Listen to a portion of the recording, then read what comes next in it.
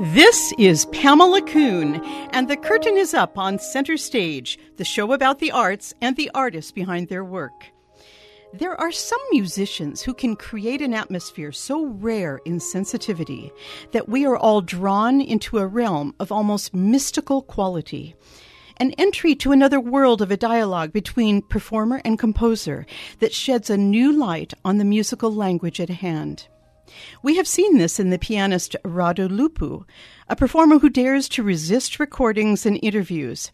In his world on stage, and oftentimes those stages are small and carefully chosen by him for being off the grand stage circuit, he can create an atmosphere that demands attention to say, the live performance is king. He leaves the phrases in the air, and then it is gone.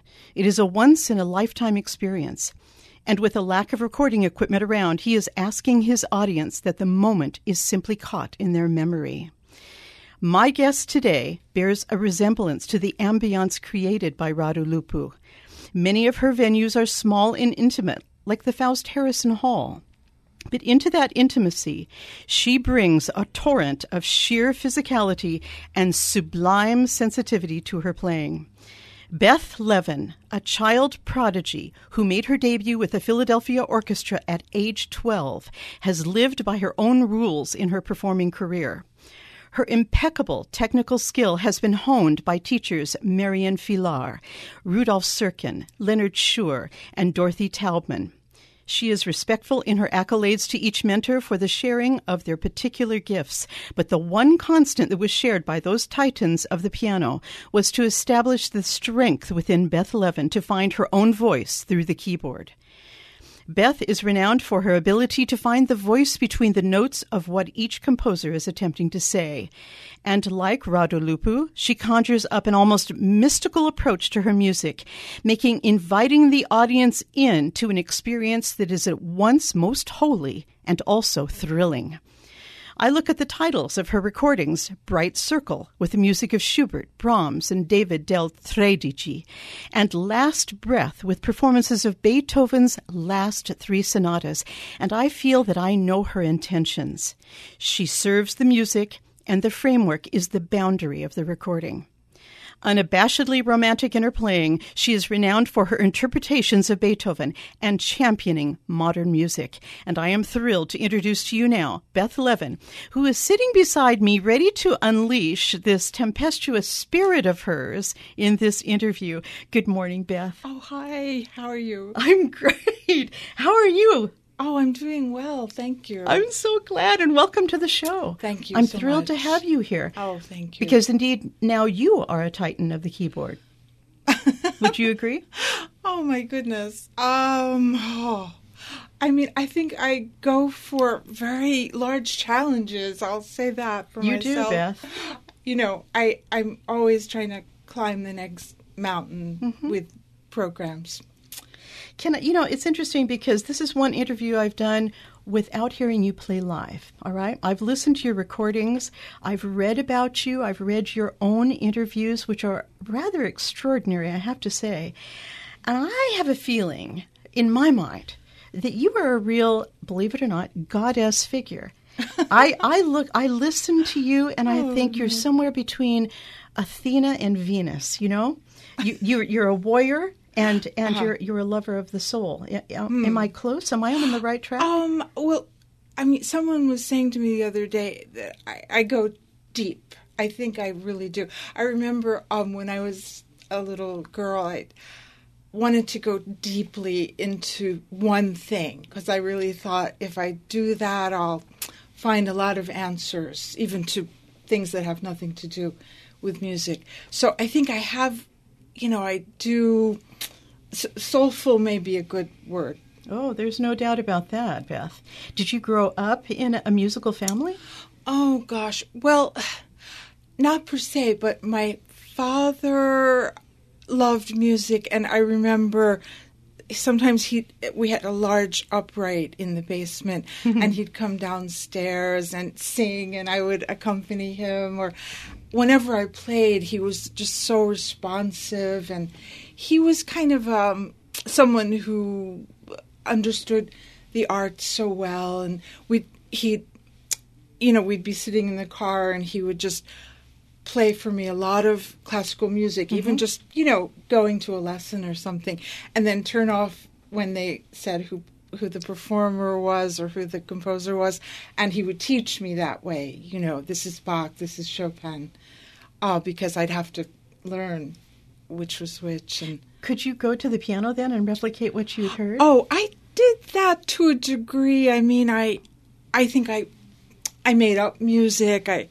When I was small, the main thing was that we had a bench filled with music. So at an early age, we had Bach and everything, and I got kind of hooked really early by just reading through, say, the Preludes and Fugues. Really? They probably just, that was it for me after that. Oh, we had a lot of music, and it was kind of a place I would go to just to create my own world. Were you an only child? No, but my brother is 8 years older. Right. So, he was kind of out and doing his own thing. So you really had this special place for yourself that you could... in a way, yeah. Were you, because when I listen to your music, I feel that you were really working out music's innermost secrets. Were you doing it at an early age, quite naturally? Oh, gosh. I mean, I think that I always try to just let things come to me. I'm not really one to, like, let's say when I was working on the Hammerklavier, I didn't rush and read everything about it or listen to other people. I just kind of let it happen, and gradually you do see interesting things about the music, Yes, if you you sort do. of let it be a little bit. And you bring up the Hammerklavier. What a piece. Maybe one of Beethoven's most challenging pieces for piano? I suppose it is, of course. Although I think when you're working on it, you don't think that. Other people will say, oh my God, the Hammerklavier, but when you're working on it, it's just like anything else, That's amazing. And we're going to hear it this Sunday, I Yes. believe, at a concert you're doing in Stamford, Connecticut. Right. At right. 3 p.m. at the Fish Church in Stamford. The Hammerklavier will be your second half. Yes. And then the first half is Handel. Yes. How interesting. Why the Handel? Right. Oh, that's a good question. I mean, I think it's actually hard to find things that go well with the Hammerklavier. And It kind of stands alone, doesn't it? yeah, I mean, what to play with it, but somehow the Handel does work well. For one thing, Beethoven was trying to write the most amazing fugue ever written, and there's a lot of fugal writing in the Handel. The Handel is very free also. It's kind of very different, say, than a Bach suite. It has a lot of room to kind of express it individually, and so it just seemed to be the right thing. Wow. So this maybe the center of counterpoint that Handel was establishing was passed on to the composers, thereafter. Do you think this is a kind of firmament? Oh, I think, Beethoven adored Handel. There's another obvious connection. He adored him. So, yes, there's definitely a link. So I want us to hear a little bit of your music right now. We're going to make a bit of a right turn, and we're going to hear Schubert right now in the first movement of the D minor sonata.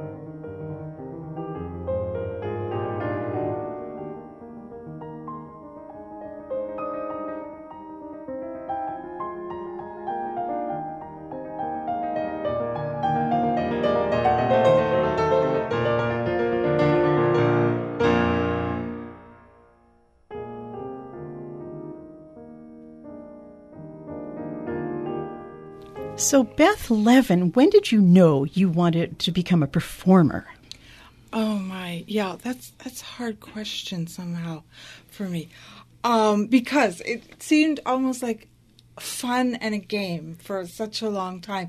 It almost took me getting to Curtis, and I remember walking in and seeing everyone practicing for hours. And I was a little bit like, what are they doing? Because it had been so natural up till then and so much fun, And then I realized, oh my, this is serious. This really is serious now. And slowly I started to, of course, play more and more. Mm-hmm. And especially at Marlborough, we had wonderful tours and it became my life. It became my life. But I think I didn't actually sit down and say I'm going to be a pianist. It just all happened. It just developed. It was just your natural it was very progress. Organic. Yes, right. I love this. So now that we're talking about Curtis, we have to speak about studying with the great Rudolf Serkin. Right. Well, that for me too was it was sort of like walking in to see God, every week. And every week. Well, some would, give anything for that kind of audience with God. I love it. Well, looking back, of course, it was, an incredible opportunity and experience. And then also, he taught at Marlborough as well in the summer. Mm-hmm. And I almost preferred that where he was more relaxed and funny. And Right. But Curtis it was interesting for me. It was so different than what I'd been used to. And I still have good friends from there and, people I've played with over the years. So it was just a marvelous thing. So that was your real first firmament outside of playing for fun and just letting the natural progression take place. My teacher in Philadelphia, Marianne Fillar, had prepared me very, very well to play with the Philadelphia Orchestra when I was 12 and 16. And what did you play in that concert at age 12? Mozart. Love it. C major concerto, and then later on Beethoven Third in C minor. Later on the Beethoven. Yes. Well, that's a big jump. How many years later was that? 5 years later. Only 5 years, and look where you had come. Wow. Right, but again, it was so not taken for granted, but he was a marvelous teacher as well, Marianne Fillar, and we were like his kids, and he would just sort of prepare us, and he would always be talking to my parents, and everything was kind of downplayed, so you weren't really nervous. Overwhelmed. Right. Mm-hmm. But they were amazing experiences, to do as a young person. Fortunate for you that you were not overwhelmed at that point in your development. No, not at all. We've heard about this many times on Center Stage. It's so important, the teacher as a youth for, the prodigies like yourself. So had you played for Serkin before you went to Curtis? Oh, only in an audition. Mm-hmm. Right. And when I was accepted, I just, I had actually applied other places, but I knew that's where I would go. Yeah. That's so exciting. Curtis is a movement in the world of music, really. And so after Curtis? Then I went to Leonard Shure, who I had heard so much about. And Leonard Shure and Serkin had a lot in common, really. Uh-huh. In a way, I was well prepared for Shure by having studied with Serkin. Shure was such an interesting teacher in that he never told you how to do anything. In the sense that he wanted you to figure it out. Really you couldn't develop. Just say, how do I do that? He would never, it had to be a process of finding out. And it was so interesting. And hearing him play was just wonderful. If it had just been listening to him play, you could learn so much. And then listening to other friends have their lessons, it was just, and lots of chamber music. He also was just a tremendous chamber music coach. he really lived that music, and his ideas were, his ideas were very structural, and for a young player, that was so good for me because I tended to be all feeling and, passion, and here it was like, wait, you have to make sense, you have to really know what you're doing, and so it was great. Wow. So would you say for you, is it the process of finding the music and really digesting it, or is it the performance that means more to you? Oh, boy, that's interesting to try to answer. I mean, the process means a lot to me. The performance seems like something completely different, and it's coming and it's out there, but so the process is just it's a lot of preparation, but it's got almost nothing to do with the end in a certain way. I know, it is. It's just something else. And I think that's one of the reasons when I spoke about Rado Lupu at the beginning, where he doesn't want any recording devices, really. And I get the impression he feels that it's going to affect the spontaneity of his performance. Would you agree with that? I respect that a great deal. I know the great conductor Celibidache hated to be recorded, probably for similar reasons, and other reasons to do with commercial recording. And I used to just love the idea, really just love that the music would go out into the atmosphere, and that was fine for me. I just love that idea. And to then kind of trap it into a recording, I didn't like. But, I've changed over the years, and I see the beauty of recording something as well. And then, of course, if you go to YouTube and you find great vintage recordings, you're so grateful that they exist, Of course. So it is good to record, but I still empathize with people who just want it to live then and not be recorded. Now, fairly early in your career, you decided that you wanted to have a family. Oh, yeah. You wanted to be a normal person. And, this is hard for some musicians to achieve. Was this a conscious choice on your part, or was it just like going to the piano? It was just a natural progression. Well, close to that.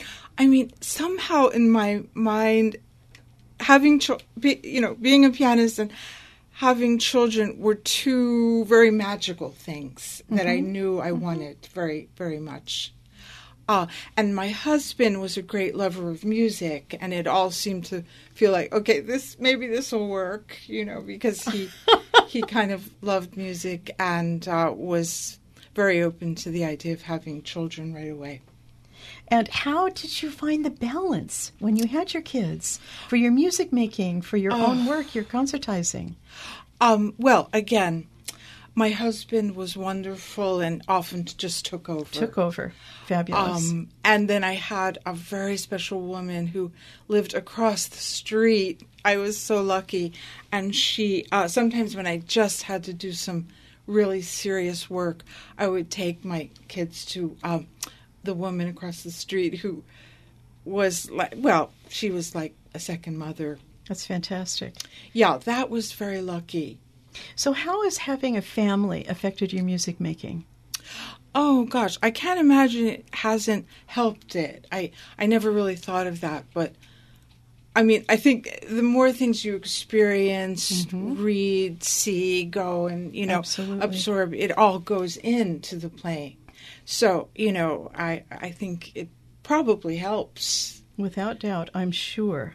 Now, Beth Levin, how do you come to a new piece of music? I mean, well, again, I don't have any preconceived notions. I really kind of open the score and, and I usually read through it, and it's almost easy in a way, and then gradually you see how hard and the challenge is. But in the beginning, it's just sort of again fun reading and reading through things and thinking, can I get serious about this piece? Is it going to be the one that I really dive into? And does that innermost musical idea come to you when it's the sense of fun, or is it later, or is it sometimes, neither? I know I'm using the word fun, but that's probably the wrong word. I mean, it's. I think it's maybe discovery, Right. Well, the more you discover in the piece, which something like the Hammerklavier, I'm still discovering. I mean, between now and Sunday, I'm sure there'll be things that I change and that come to me like, oh, that's what he means, So the discovery is just part of it all the time. That's beautiful.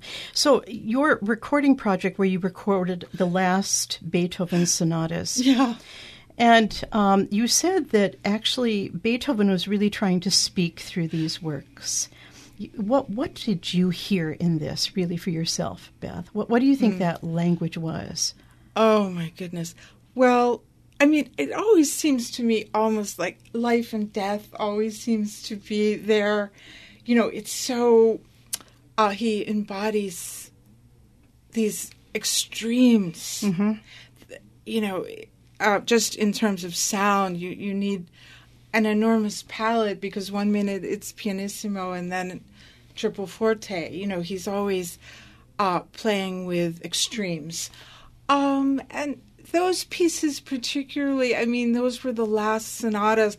I remember sometimes, it sounds cliche, but crying, when I thought of him and being deaf and writing 111. I mean, oh my God. 111 really does just kind of go out into another atmosphere or another world as if he can see death. Really? But he's also accepting it, Right. So it's really something to play. 111 in particular is just something that's an experience I wish everyone could have, playing 111. It's such an interesting project for you to have taken on, and especially for you, Beth Levin, because you're really known for being able to find the turmoil and make sense of it and bring it across to us, the audience.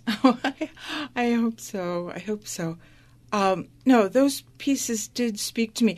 Sometimes just someone will say, why don't you play 111 or why don't you play the Hammerklavier? And I'll think, usually I'll think, oh, they're crazy, But then I will go to it and take people's advice about what to do next.